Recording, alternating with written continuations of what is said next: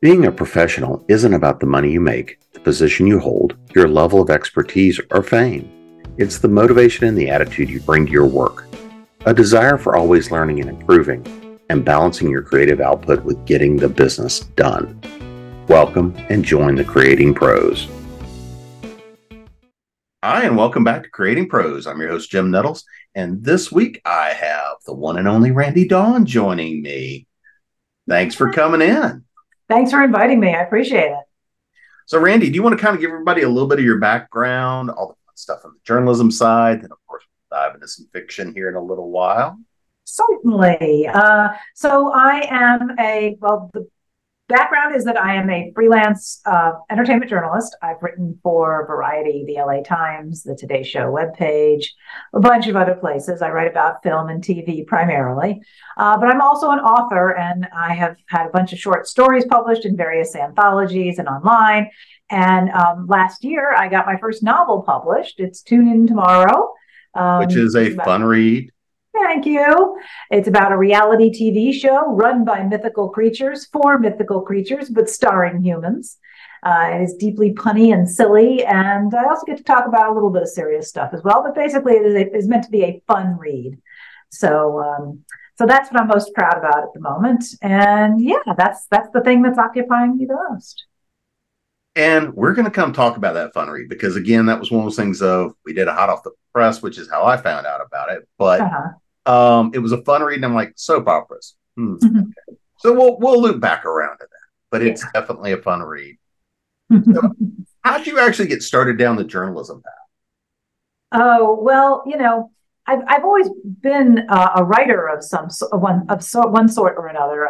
I wrote short stories about my stuffed animals when I was really little, and I was writing novels while I was still in middle school. I would write chapters, and then I would pass them around to my friends, and they would pass them back to me, and they circulated that way. It was like my own mini version of Charles Dickens and the fans standing on the pier waiting to find out what happened to Little Nell and everything.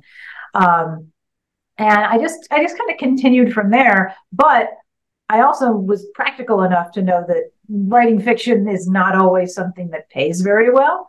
It pays very well, as we all know, for a very small group of people. And then there's all the rest of us who maybe see hobby money maybe a little bit better. So even then, even when I was a kid, I was like, all right, this could be tough. I may just end up writing for myself. What kind of writing can I do that they'll actually pay me for? Because that was just how my kid brain worked. It was like, oh, you want to do writing? You must stay with writing. You can't do anything else and also write. And I think I mentioned this to my mom, and she said, oh, well, you could be a journalist. And I was like, what is a journalist? So that's really kind of how it got started. I realized that I not only liked to write fiction, but I also enjoyed nonfiction. I love doing interviews. I love doing research. And journalism is a great career for me because it allows me to be nosy. I get to ask all the dumb questions. And so, yeah, that's how I continued with it. And the thing is that as I learned, and as many other people have learned, just because you sell articles in the nonfiction sphere and write for are a journalist, that doesn't guarantee you're going to get your fiction published right away. They really are. One can help the other, and I'm happy to talk about that aspect of things. But you do not need to be a journalist to get fiction published, and getting fiction published is not any guarantee you get to do journalism. It's just they're sort of related, but on parallel tracks as opposed to intersecting tracks. I know when I first got into some of my accidental movement to journalism, a lot of the first stuff I covered was politics and science and tech and all sorts of fun stuff when I was in high school and then in college. And because I was willing to go pretty much anywhere and do the stuff that everybody thought was boring, because I would trade stuff off. Oh, you want me to go cover astronauts and go and listen to them speak and do a couple of interviews? Okay, if you want me to go do that, but I want to go do this football. Okay, yeah, you can go. Yeah, here you go. To me, that would be the flip. Like, oh, you want me to go do this football? All right, but I want to go talk to these astronauts. Oh, trust me, it was like, I'm going to take that, but I still want to be on the field game. Right. There was a lot of fun stuff doing that, and that kind of accidentally became something I have done off and on throughout my entire career is writing in a lot of different spaces. How Mhm. did you wind up in entertainment? It's not a really super inspiring story. It's a story of lack of self-confidence. I didn't think that I knew anything, and I didn't think that I was qualified while I was in college, which is where I really started writing officially. I didn't think I was qualified to write politics. I didn't understand how the news really was formed. And they were teaching us how you do these things, but I just didn't feel like I was very confident to do that. Which is, in retrospect, all these years later, is both understandable and completely ridiculous because nobody in college, nobody in high school knows anything about politics or news. You find out along the way, and that's part of what you end up writing about is this whole asking the silly questions. Well, when you don't know stuff, you ask those questions, and that's what you do as a rookie reporter. But in my mindset at the time was, I don't know how to do these things. I don't have the confidence to do these things. And I went to school in Boston, and I wanted to stay in Boston. I wanted to stay in the big city. And I didn't want to take one of those writing assignments where you go out to the middle of nowhere and you buy a car and you live in a little tiny apartment and you report on the city council meetings. Like, that was not something I really want. I didn't want to shake up my whole life. So I don't think that those are necessarily admirable reasons to not go into news and politics, but they were my reasons. And I wanted to stay in the city. And I had already started writing about entertainment journalism at that point, because when you're in college, they are very open to, oh, we have a brand new band over from England for the first time. We'd love it if you could take you to dinner and you could interview them. And you're like, ooh, free dinner. So, and then they said, I'm old enough that they would still send albums in the mail, but you started getting albums and CDs in the mail. And it just felt very like, wow, this is great. So I learned that I really like writing about musicians. To me, they are, without trying to sound too frou-frou or too, I don't know, airy-fairy, musicians to me are as close to magic as we really get in the real world. I do not know how to write a song. I do not know how to write lyrics to go with that song.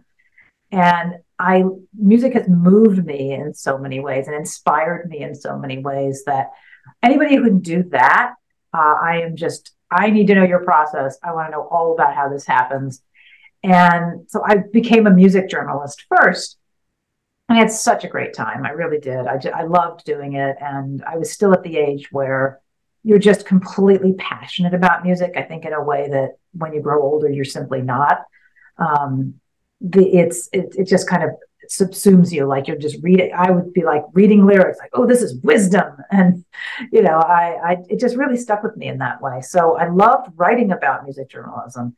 Um, and I wanted to stick with that. And then what happened is, after I was a few years out of college, music wasn't quite jazzing me the way that it had. I either had all the music that I really loved, or the new music that was coming out wasn't really grabbing me.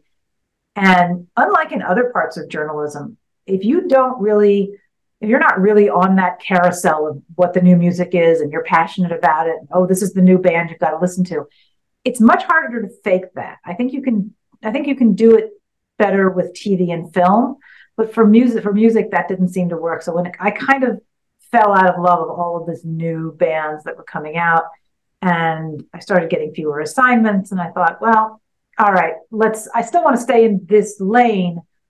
Let's see if we can do more TV and film. And then I just sort of took the off ramp into TV and film, and that's primarily what I do today. Yeah, it was one of those things I used to love to cover was music, right? I Uh-huh. covered some of the stuff on the MTV tours. I Nice. got to do a lot of the concerts and things Mhm. like that, which was a lot of fun. Oh, yes. Yeah. I went to the Grammys one year. I was backstage at the Grammys. That was great. My favorite article of all time, I got to do a cover story on Radiohead, and I got to go on the road with them for a couple of days. I mean, there's some really great stuff. My one of my few bucket list things that I really still want to do as a journalist is I'd love to have an article in Rolling Stone, and that has never quite panned out. Well, they've expanded the articles they take these days. Yeah, the thing is, I just don't know if like me, I don't know even know who to call up. Me at my age is not exactly on that track. Like, I don't even know how to get in there. It's kind of like, I think maybe that window has shifted. But, if I managed to have a book that came out that became a huge bestseller, but also had to do with music, maybe they would let me do a guest column or something like that.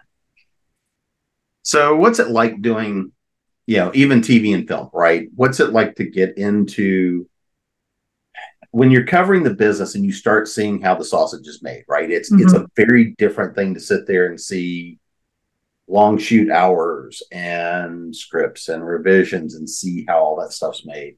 Mm-hmm. What's the fun part of covering entertainment? Actually, to me, the one of the fun parts is watching the sausage get made, because what you see on the TV is this finished. It's the iced cake. I like seeing all the layers inside. I like to know what the ingredients are that went into it, because the way that it transforms later on, once you do see it, it's a very different animal. And I like seeing how much of this happens on the fly, how much of this is very I'm trying to think. It's not ad libbed per se, but just kind of there is a certain amount of making it up as you go along. And some of my favorite articles that I've written have dealt with more of the behind the scenesy things, the how the sausage gets made. One of my favorite articles that I came up with the idea was, I spoke to a bunch of costume designers about using the color red in art and in outfits in their various TV or in various TV shows or movies. Because the fact is, if you see a character in red, that is intentional. That is not like, oh, they just grabbed something off the shelf. That's intentional. That character is about to have a moment. That character might actually be about to die. I mean, that is a thing. And I use that one, but there are many others that I don't want to share with people, because I kind of wish there was a part of me that I could eternal sunshine that part of my brain. Because now when I do watch TV and movies and I see those things happen, I sort of think, oh, it's almost like a foreshadowing that they don't necessarily, that they mean to be a more sub rosa thing, but I can see it because I've covered it. So there's that kind of stuff is fascinating to me. I've done interviews. This is not giving anything away, but I've done interviews with set designers. How, when you see a set, you'll see if you're in a kitchen, you'll see the cabinets, you'll see the chairs, the tables, and everything. But the thing is, their job is also to put all of the plates and everything in the cabinets, even if those doors are never opened. There's probably stuff in those cabinets. There's probably stuff in those drawers. So when an actor comes onto the set and has to do that, those are their lines. If they like pull open a drawer, even if the camera doesn't show what's in the drawer, the fact that there's stuff in that drawer that is relating to their character helps them stay in character. So I loved talking to set designers to say, oh, what stuff did you put in drawers? And speaking of drawers in Tune In Tomorrow, backstage, I used something that I also know that soap opera actors do, which is they take their little script for the day, which is called sides. There's the big script, which is the whole thing they're going to do. But then they'll do like a couple of scenes and they'll make a much smaller, more handheld version of these lines. And that's called their sides. And actors will often put those sides into drawers on the set, because they're like, okay, we're going to do my lines. And then when we have to pause, I'll put it back out and make sure I know what I'm doing. So I love the idea of thinking that in this set that we're looking at and we're supposed to understand that as part of the story, there's actually lines that are hidden in drawers and behind cabinets and stuff like that. So yeah, that's some of the stuff that I like the most is how that sausage gets made. I very much like doing articles that sort of tie different shows' themes together. When you start seeing TV shows or movies that are coming out, but they kind of have a different take, a familiar, not a familiar, but a common thread between them that maybe nobody planned to, but it's coming out. An article that I just wrote for this Oscar season, I think it is. Yeah, it'll come out in the LA Times in another couple of weeks. Is about the fact that there's a bunch of movies that are coming out now showing not just more female characters, but more like female characters helping one another, as opposed to having to be saved or having to be mentored by men or something like that. And it's a bit of a twist on the strong female character, because it doesn't matter if they're a strong female character or not. It has to do with women providing insight and mentorship to women. And there's several movies that are coming out like that. So that's another sort of sausagey thing that I like to pay attention to. What have you seen happen with changes in the business, right? Both in stories and storytelling, but just you know, being in that part of the background of the business, what have you seen change? Well, when I first started, there was this sense that if you're going to cover the TV industry, you need to be watching practically all of the TV industry. Like, and it was kind of like there are all these amazing shows that are coming out, and you need to be familiar with all of them. And one of the great things about the overwhelming number of shows that we have now that come out on television is it is really not physically possible to watch all of the TV or even all of the really good TV. And so that actually was a big thing, because that freed me from having to be aware of every single episode of every single great TV show. And it freed me up to look at other stuff. And that certainly has been a big change, not just for me, but the fact that there is so much more TV that we get to watch these days. And there's so much more intricate TV and complicated TV. And, TV used to be one of these things that actors would go and do if they couldn't get better jobs, or it was considered, very second rate compared to film. And being able to tell longer stories with more complex characters and more sophisticated storytelling, I think, is actually making our audiences more sophisticated, because we watch enough of this stuff, new tropes told different ways and with more depth. We then start expecting more as the audience, and TV hopefully will continue to hopefully it'll continue to be like a feedback loop. But I do think that audiences have gotten smarter about this kind of stuff, and they demand better TV now. It can be the same old junk, but I don't think it does as well, and it certainly doesn't win awards. Film, on the other hand, I feel has kind of taken a nosedive. I guess making them just became so expensive. And you think about how much money is spent per hour on TV versus how much is spent on film. And if a film crashes and burns, they've spent so much money, whereas that money could have paid for 4 or 5 television series at this point. So they started being so risk averse with films that it really almost all became remakes, sequels, prequels, superhero films, which have their own lack of internal logic to them. And that really, those did well enough that they really took over the film industry. But unfortunately, I feel like it becomes an Ouroboros. The snake has been eating its own tail for a while and has practically reached the head at this point.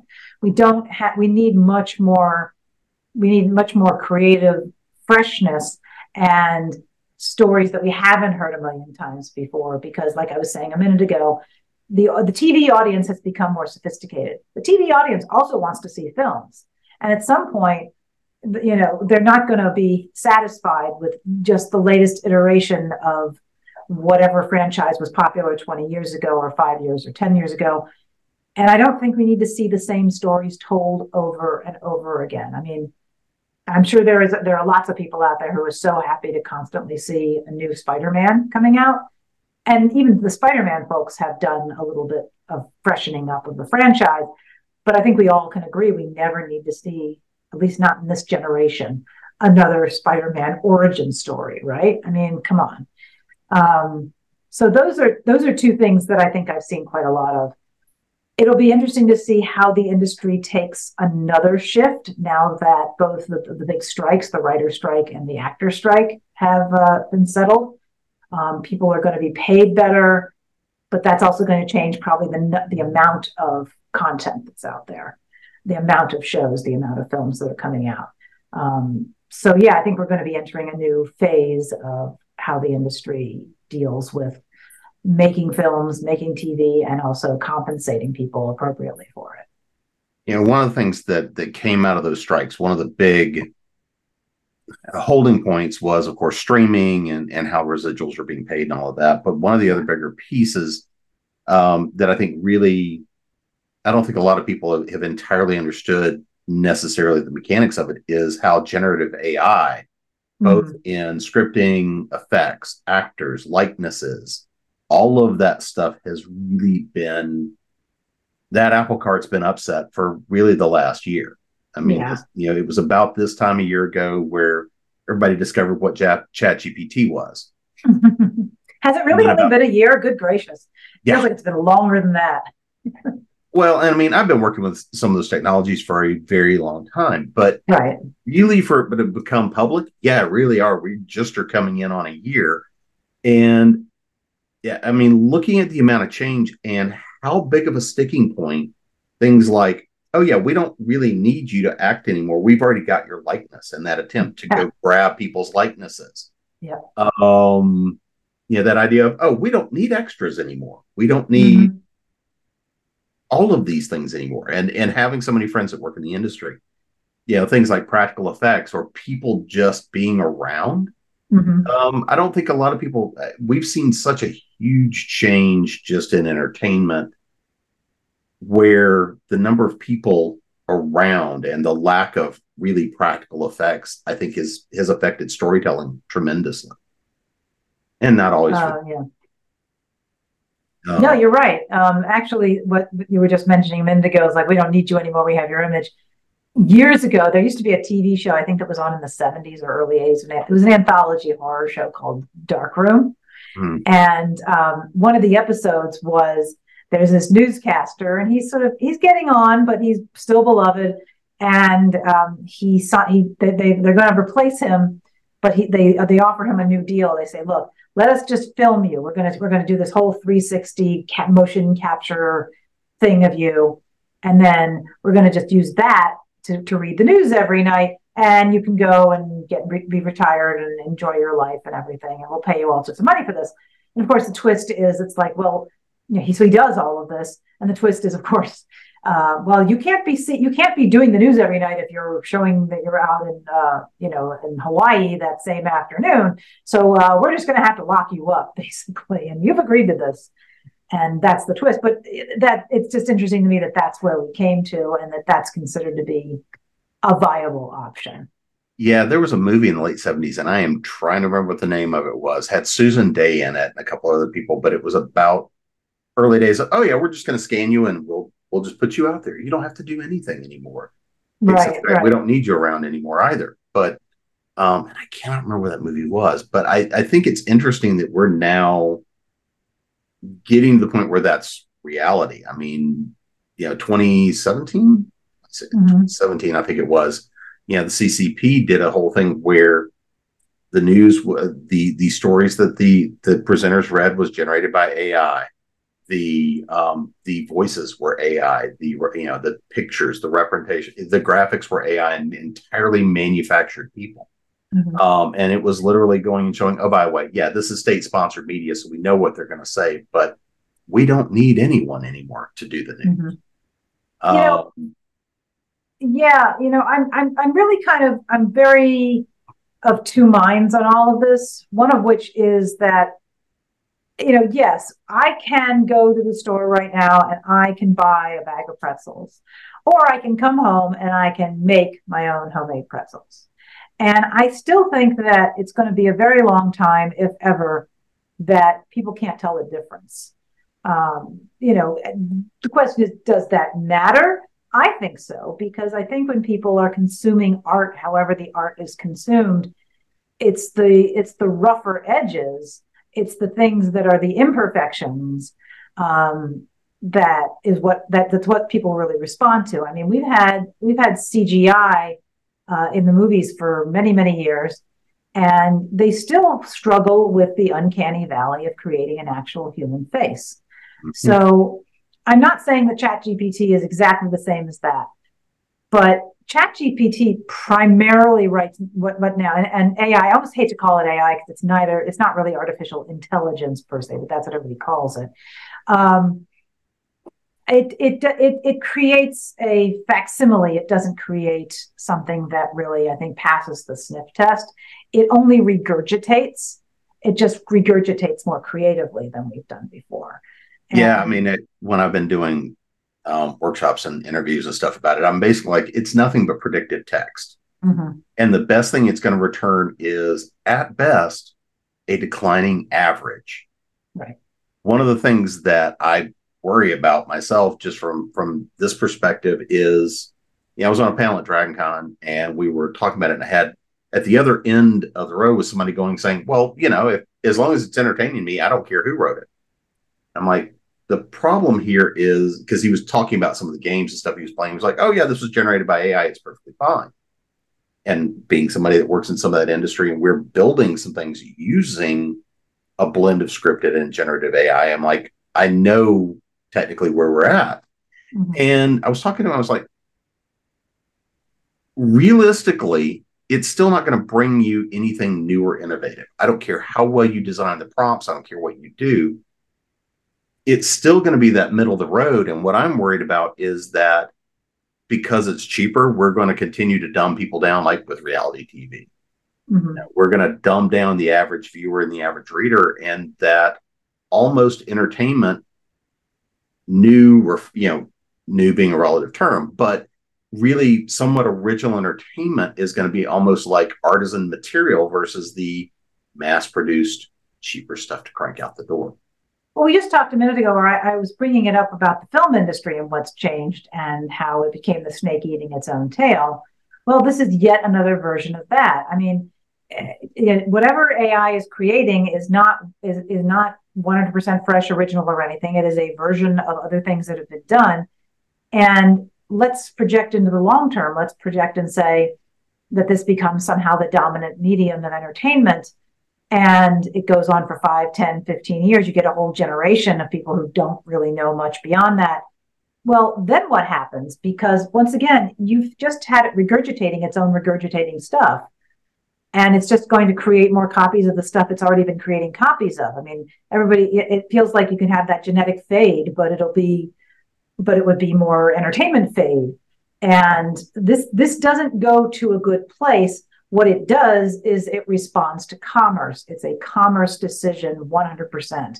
This is not art. And I'm not saying that reality TV or even the greatest TV shows or even even the greatest films, not everything has to be art, fancy art, it needs to hang on a wall.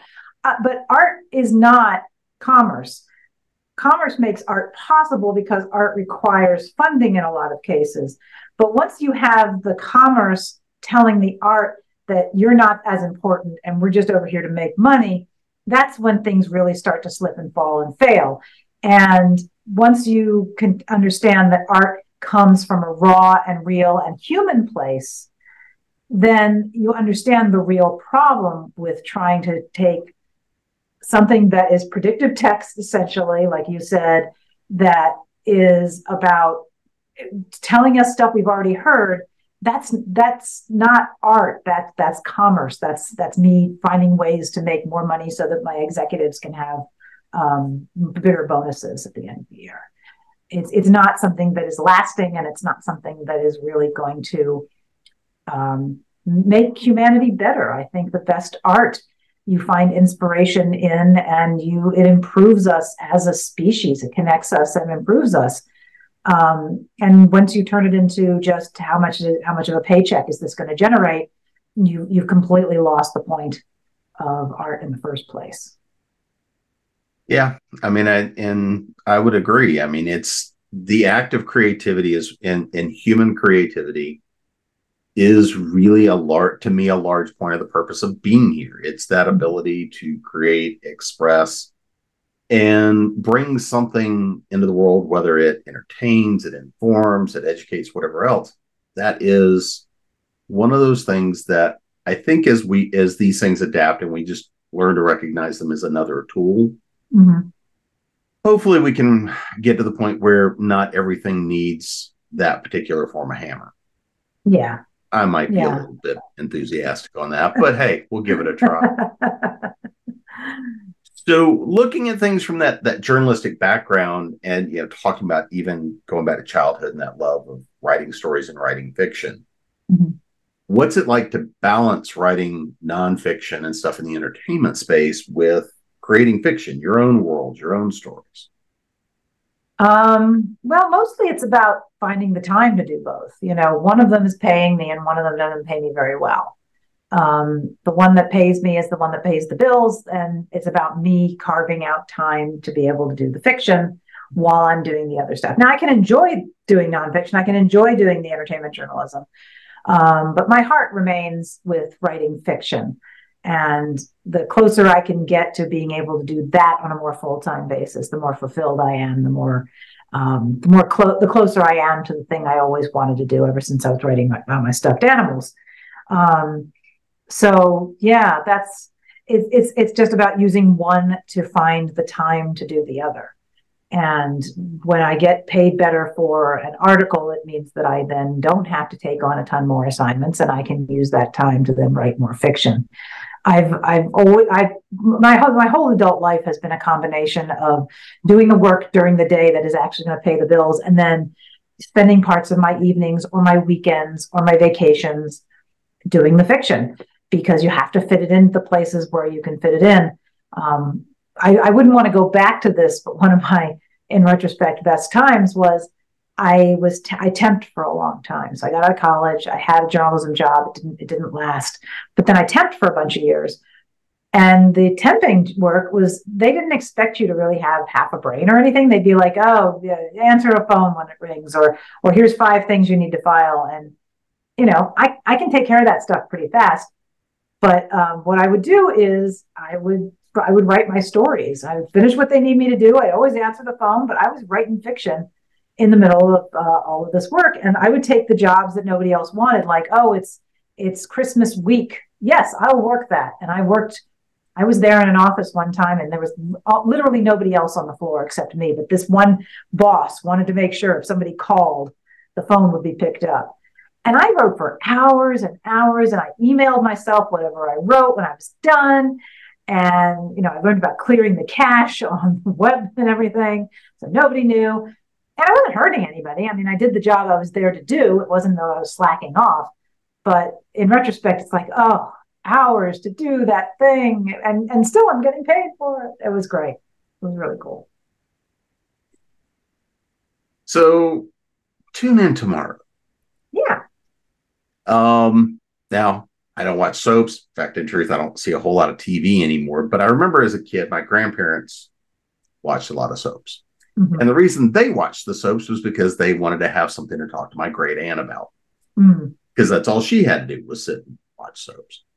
And so looking at all of that was never my thing, but at least I always kind of had that understanding of questionable storytelling and that idea of the same story arc is going to be going. Oh, you mean I was over at the house last summer and the exact same story arc is going on a year later? I can Yeah, understand. exactly. Not that I'm having fun at the expense of soaps at this point yet, but give me time. You wouldn't be the first if you were. Let's put it that way. But I mean, it was one of those things talking about it because, and I mean, again, I write urban fantasy and all this sort of stuff. I was like, all right, this at least just sounds entertaining. I had to pick it up. And so I did. And you were also kind enough to send me on the special epilogue, which of Yes. course was fun as well. But I've got to take the fact that a lot of what makes it into this story, kind of like you hinted to, is out of your experience in the entertainment industry. Yeah. Yeah, So it is. why don't you tell a little bit about, set up the story a little bit, and maybe talk a little bit about what inspired it and what brought you to this one, to be Right. first So, published a novel. yeah, exactly. So, just to clarify, you are both correct and incorrect when you say soap operas. The book did start out where the show within the book, Tune In Tomorrow, was a soap opera. The whole classic phrase, tune in tomorrow, comes from the soap world. Will Bobby and Julie make it out of the cave alive? Tune in tomorrow. But when the book went to acquisition and Solaris, my publisher, they said, people don't watch soap operas anymore. Can you make it reality show? And I was like, no problem. Reality shows are essentially soap operas anyway. This is fine. And I'd actually, they let me include a paragraph in there about how reality shows are scripted and it's kind of soap opera-y. So I feel like I got to have my cake and eat it too in this case. But in the book is really about, we have a struggling actor. She's in like her late 20s. She's been working at this for ages, but she can't seem to get an entree into a TV show or anything. She's done some improv and she's done some commercials, but that's it. And the creators or the executive producer and writer behind Tune In Tomorrow, which again is this reality show that exists on the other side of the veil, they only hire humans, and it's been 30 years since they hired the last human, and they need a human on the show. And one of them has been scoping her out for ages, and he saw her doing improv as a singing mango and thinks she's exactly what they need for their show. And they come to her at her job and they say, come over and meet us and come over for an audition. And she's like, she thinks that it's just people in costumes or really good animatronic robots when she sees dragons and she sees plants that talk to her. But she catches on. And when she catches on, then what happens is she completely accepts the world. She learns exactly why she wants to be in this world like forever. And then she has to deal with the humans who are there, who are not necessarily the most forthcoming or trustworthy that she has ever run into. Although she has some romance with a couple of the other actors, the real romance is that she's in love with the show. And she will do anything to protect the show and save the show. And the show is having problems. And there's reasons for that.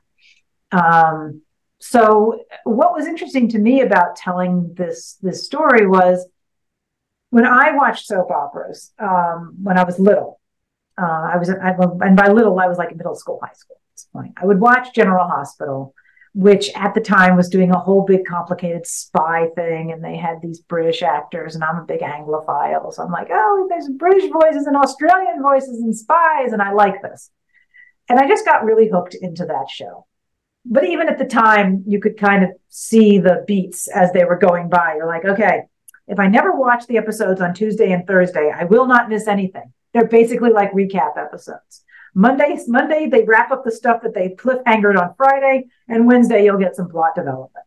And once you figured out those beats, you're like, okay, this is in many ways formulaic, but I also can't stop because the nature of the storytelling is not only that it goes on and on and on, it's just that it's never as though you hit one day and all the storylines are wrapped up and boom, boom, boom, and we're going to start with fresh storylines tomorrow. They are constantly threading in new storylines and new angles, and they eventually do become angles and storylines that you probably have seen a million times before because they go back to the same well. But in the time period when I was really obsessed with General Hospital, I just really loved that show. And there was a guy in my neighborhood who was a big D&D player. And I never quite got into D&D myself, but he also clearly understood the concept of LARPing. And once he knew that I watched General Hospital, I think he brushed up enough on it, and he would call me out of the blue and be just like, all right, this is the WSB, which is the spy organization on General Hospital. You need to go to this bridge and meet me there. We have special documents for you. And it's not like we discussed this or anything. It just kind of came out of the blue. Like, should I go? What is this? And so that whole concept of what is real and what isn't, and using story to influence your life, I think was really very interesting. And in recent years, there's been this whole notion that truth and facts are somehow malleable. And Stephen Colbert comes out with the idea of truthiness. Now, something feels like truth, so therefore it's truthy. And I remember when I first started watching soap operas, I was young enough to think, oh, this is how adults actually behave. Like, I should watch this almost like a documentary because then I'll understand adult behavior. And I put that idea into the book because the Fae creatures who are watching Tune In Tomorrow, who are told it's a reality show, even though it's scripted, they believe that that's actually how humans really behave. You know, they live on the Vale. They don't go visit our side of the things very often. And they're like, oh, we didn't realize that's what this is like. Okay, this is fascinating. This is real. So much like with soap operas, when the lead actress goes into the Fae world, they call her by her character name. They think they speak to her as though she's still in character because, of course, her character is her real person in their mind. But at one point in the book, she meets a centaur, and they're talking, and he's clearly a big fan of the show and loves her stuff and just thinks she's amazing. And she feels bad because she's like, I don't think I should let him go on with this. He should understand that I'm me, and my character is my character. And she says to him something to the effect of, you understand that this isn't real, right? Like that I'm a different person. And he says to her, it's real enough. And I kind of like that because it doesn't mean you're denying obvious things like, yes, the world is not flat. Like we're not going to have that kind of truthy discussion. But if you are passionate about something and you love something and you embody it and you want to basically LARP it with your life and it doesn't hurt anybody, it's truthy enough. So that was something that I really loved being able to fit in there. Well, and I mean, to me, again, I treat reality TV as soap operas anyway, much like you hint. Mm-hmm. And because again, I can't do it, but I've had enough friends that worked on them. Oh, yeah. And so again, to me in my head, they are soap operas. But Mm-hmm.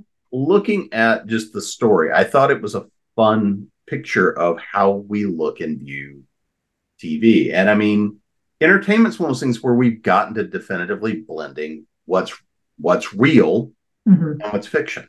Yeah. And so I'll take a quick side trip.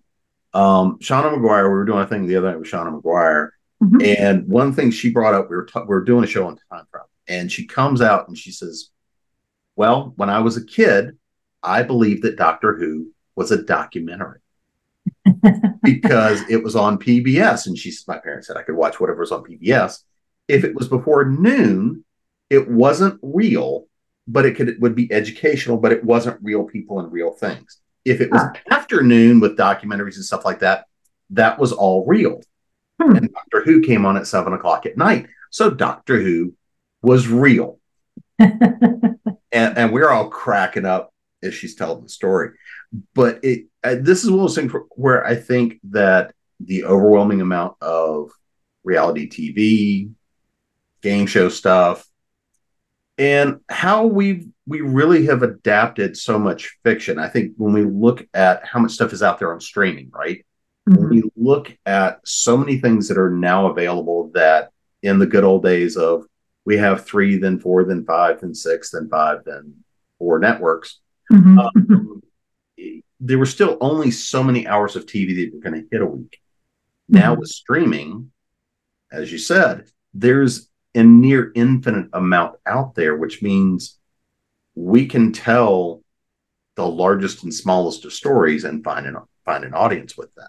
Yeah. And I think that's part of when I read the story was, and that I remember that moment very well because if I remember right, it's Central Park, and when Uh-huh. it's real enough, and I think that that's a large part of what fans get out of storytelling and out of stories that hit and have meaning. Yeah. Like when you're working on the sequel, I would really like to see you bring back I'd like to see you make it a version of Firefly. Not that I'm asking for anything. That's right. Let's put everybody in space. Put them back in space. Um, but I mean, you're coming at this as a creator of fiction. You're coming at this as a journalist watching entertainment and how it fits into culture. Mm-hmm. And the two, I think, in this story, I think part of the reason I had so much fun with it was to an extent, I remember the days of going in covering concerts and covering film and covering some of this sort of stuff. What importance do you think that entertainment really has for culture now Mm-hmm. versus not even a few years ago when it was much more limited? Um, I don't know that I can necessarily say it has made some sort of evolutionary leap and affects us differently than it did just a few years ago. And maybe I'm not understanding you correctly, but I would just go back to entertainment gives us the permission to let our imagination go free. I mean, you can sit and simply passively watch something, but once you engage with that, once it invades your dreams, once you write fan fiction about it, once you LARP it, you make it part of your life. I mean, it becomes a chapter in your life too. You graft yourself onto it. And you can take that in any direction you want. Some of that fiction that I was telling you about that I was writing while I was doing the temp work was I was doing fan fiction for Law and Order because I was a big Law and Order fan at the time, and they had basically no backstories. So it's kind of like, hey, I have all this room to play around in. Let's just write some of this. And there were fans online who really, really wanted to read it, and I would write these really long novels and use basically all my own characters except for a few of these shows. So I was really kind of writing fiction. But basically, I had been inspired by this particular show enough to fuel my own creativity. I wasn't simply sitting back and taking it in as a passive thing to watch before you go to bed or something.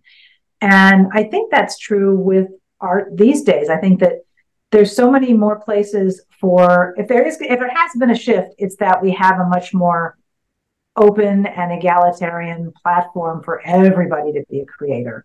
And that can be good or bad. I watch a certain amount of TikTok, and some of the stuff that goes by is wildly creative, and some of it is wildly interesting, and some of it is wildly a waste of your time. But these are all people who have decided they have something to say or want to show something or want to explain something, and they have a place to do it now. And entertainment, I think, is critical in telling you that you have permission to do that, to think about other worlds, to think about other ways of thinking, and then maybe you turn it around and you do it yourself.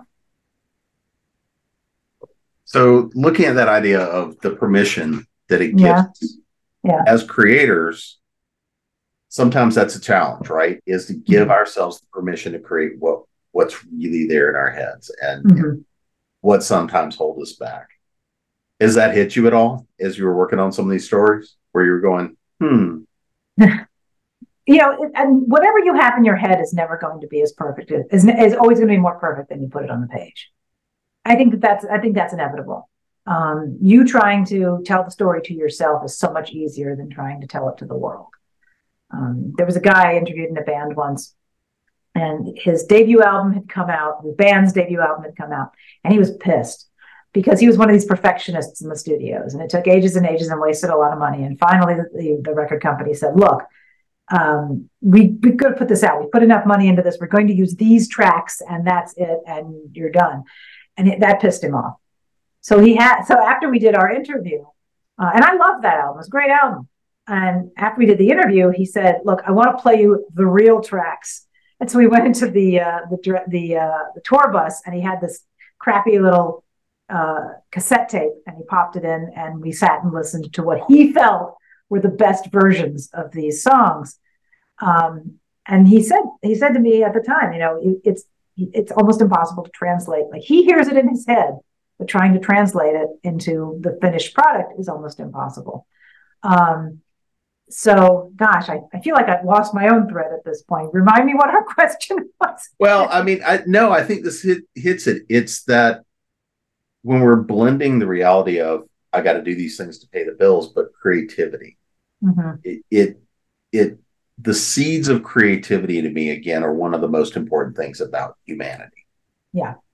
And it's one of those things I don't think most people will ever get that idea of what's going to take to get close enough out of my head to the page or on print or the film to music, because there's always something we see or hear or feel in that. And, to me, the act of being creative is always a co-creation experience, because what I may have intended or what I may have tried to target, or no matter how well I do it, the way you're going to get that, the way you're going to interpret that as the reader, the consumer, the hearer, the listener, the viewer, is always going to come through your filters and your experience and what you like and what you don't.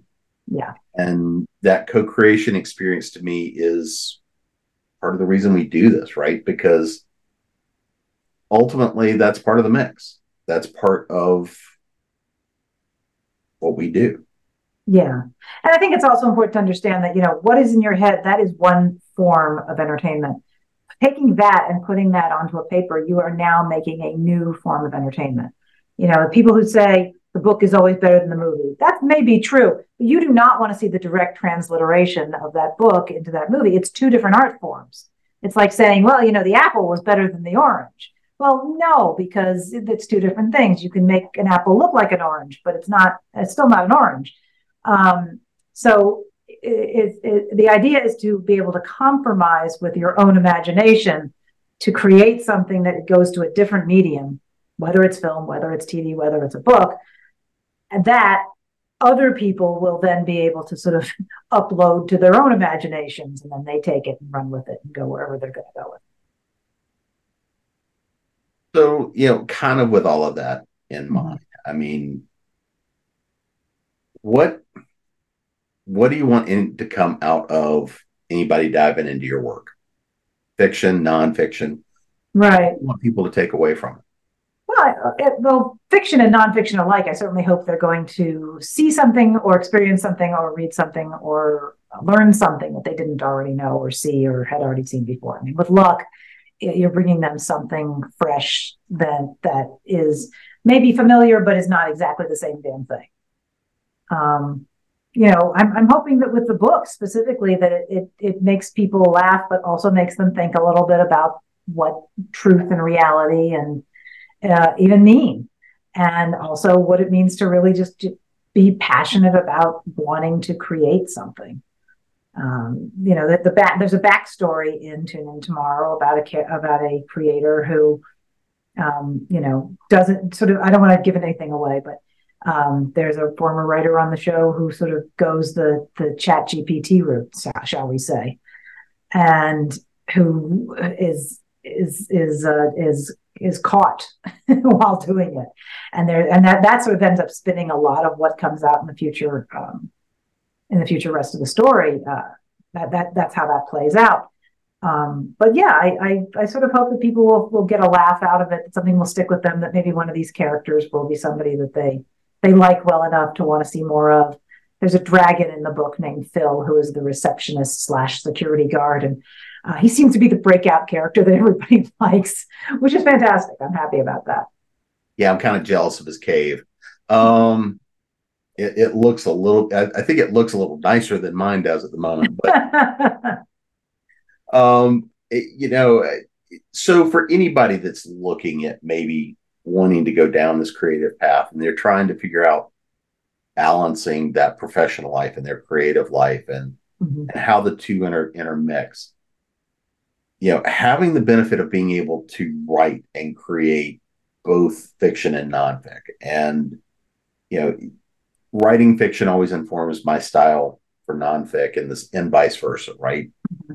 But what has all of the fiction creativity and all of that work done to kind of help you career wise, life wise? What's it done for you? I actually would say the nonfiction has probably helped the fiction more than anything else, because the nonfiction has helped me learn to be concise, has helped me learn to be edited, to embrace the rewrite. One of the reasons it's taken me so long to get a book out is that I don't like to think I was precious about my writing so much, but it was more like I couldn't conceive the idea that you have to do multiple rewrites on something. I'd be like, here's my draft. And there's probably some spelling mistakes, but it's clearly perfect the way it is. And I couldn't take criticism. And once I'd had enough years of editing and writing and feeling confident with my writing, but then also being able to accept criticism and feedback and think about different ways to tell the story, that's when things really changed for me, was the ability to understand that even though you may think that you have told the story as you wanted it to be told, it's not necessarily working for the people who are reading it. And after you, they are the most important people. If you can't communicate what you want to the people who are going to pick up the book, then you're not succeeding with the story you're trying to tell. So what haven't we talked about tonight? Oh, many. We haven't talked about foxes or mangoes, but that's okay. Foxes and mangoes, well, yes. Especially the foxes. Yes. Very big fox fan over here, although there are no foxes in this book. But yes, my mug even has a fox on it. So Yeah, the next in the next book, you'll have to have a kitsune. oh yes, absolutely. Well, so in the epilogue that I sent you, I believe that the interviewer who's trying to interview Star is a kitsune. But initially that was going to be a framing device, that particular epilogue. We were going to start with the idea that all of this is Star's recollection and this is her memoirs. And then I was informed that that doesn't really start the story fast enough. And that was a good point. So we ended up with it as an epilogue. So there is actually so if you buy this book, people out there, and you like it, I'm very easy to find. You go to my webpage, randeedawn.com, and you send me a note. And when you finish the book, I will send you this epilogue that did not fit into the book. And then you will see a little bit more of these characters. Well, it's definitely a fun read. So, other than Thank finding you. you at Randee Dawn, where else can folks find you? Let's see. Well, Randee Dawn is kind of the good coalesced area for all of the articles and things that I have. But I'm also on Twitter, although it's hard to say how much longer I'll be there because it's problematic. But I'm at Randee Dawn on Twitter. I'm at author Randee Dawn on Facebook. I am on Blue Sky. Again, I think I'm just Randee on Blue Sky and Instagram. I mean, basically, if it says Randee Dawn, there's a good chance that's me, and it's Randee with two E's. Almost certainly that's going to be me. So like I say, I'm pretty easy to find all over. And I do even have a TikTok page. So you could find me on TikTok as well. Well, I appreciate you coming to hang out with me for a bit and talk about a book that I thoroughly enjoyed, as well as kind of diving into, some of the other behind the scenes, just a little bit of a view. It's a pleasure. Thank you so much. Your questions were great. So, and until next week, this has been Creating Pros.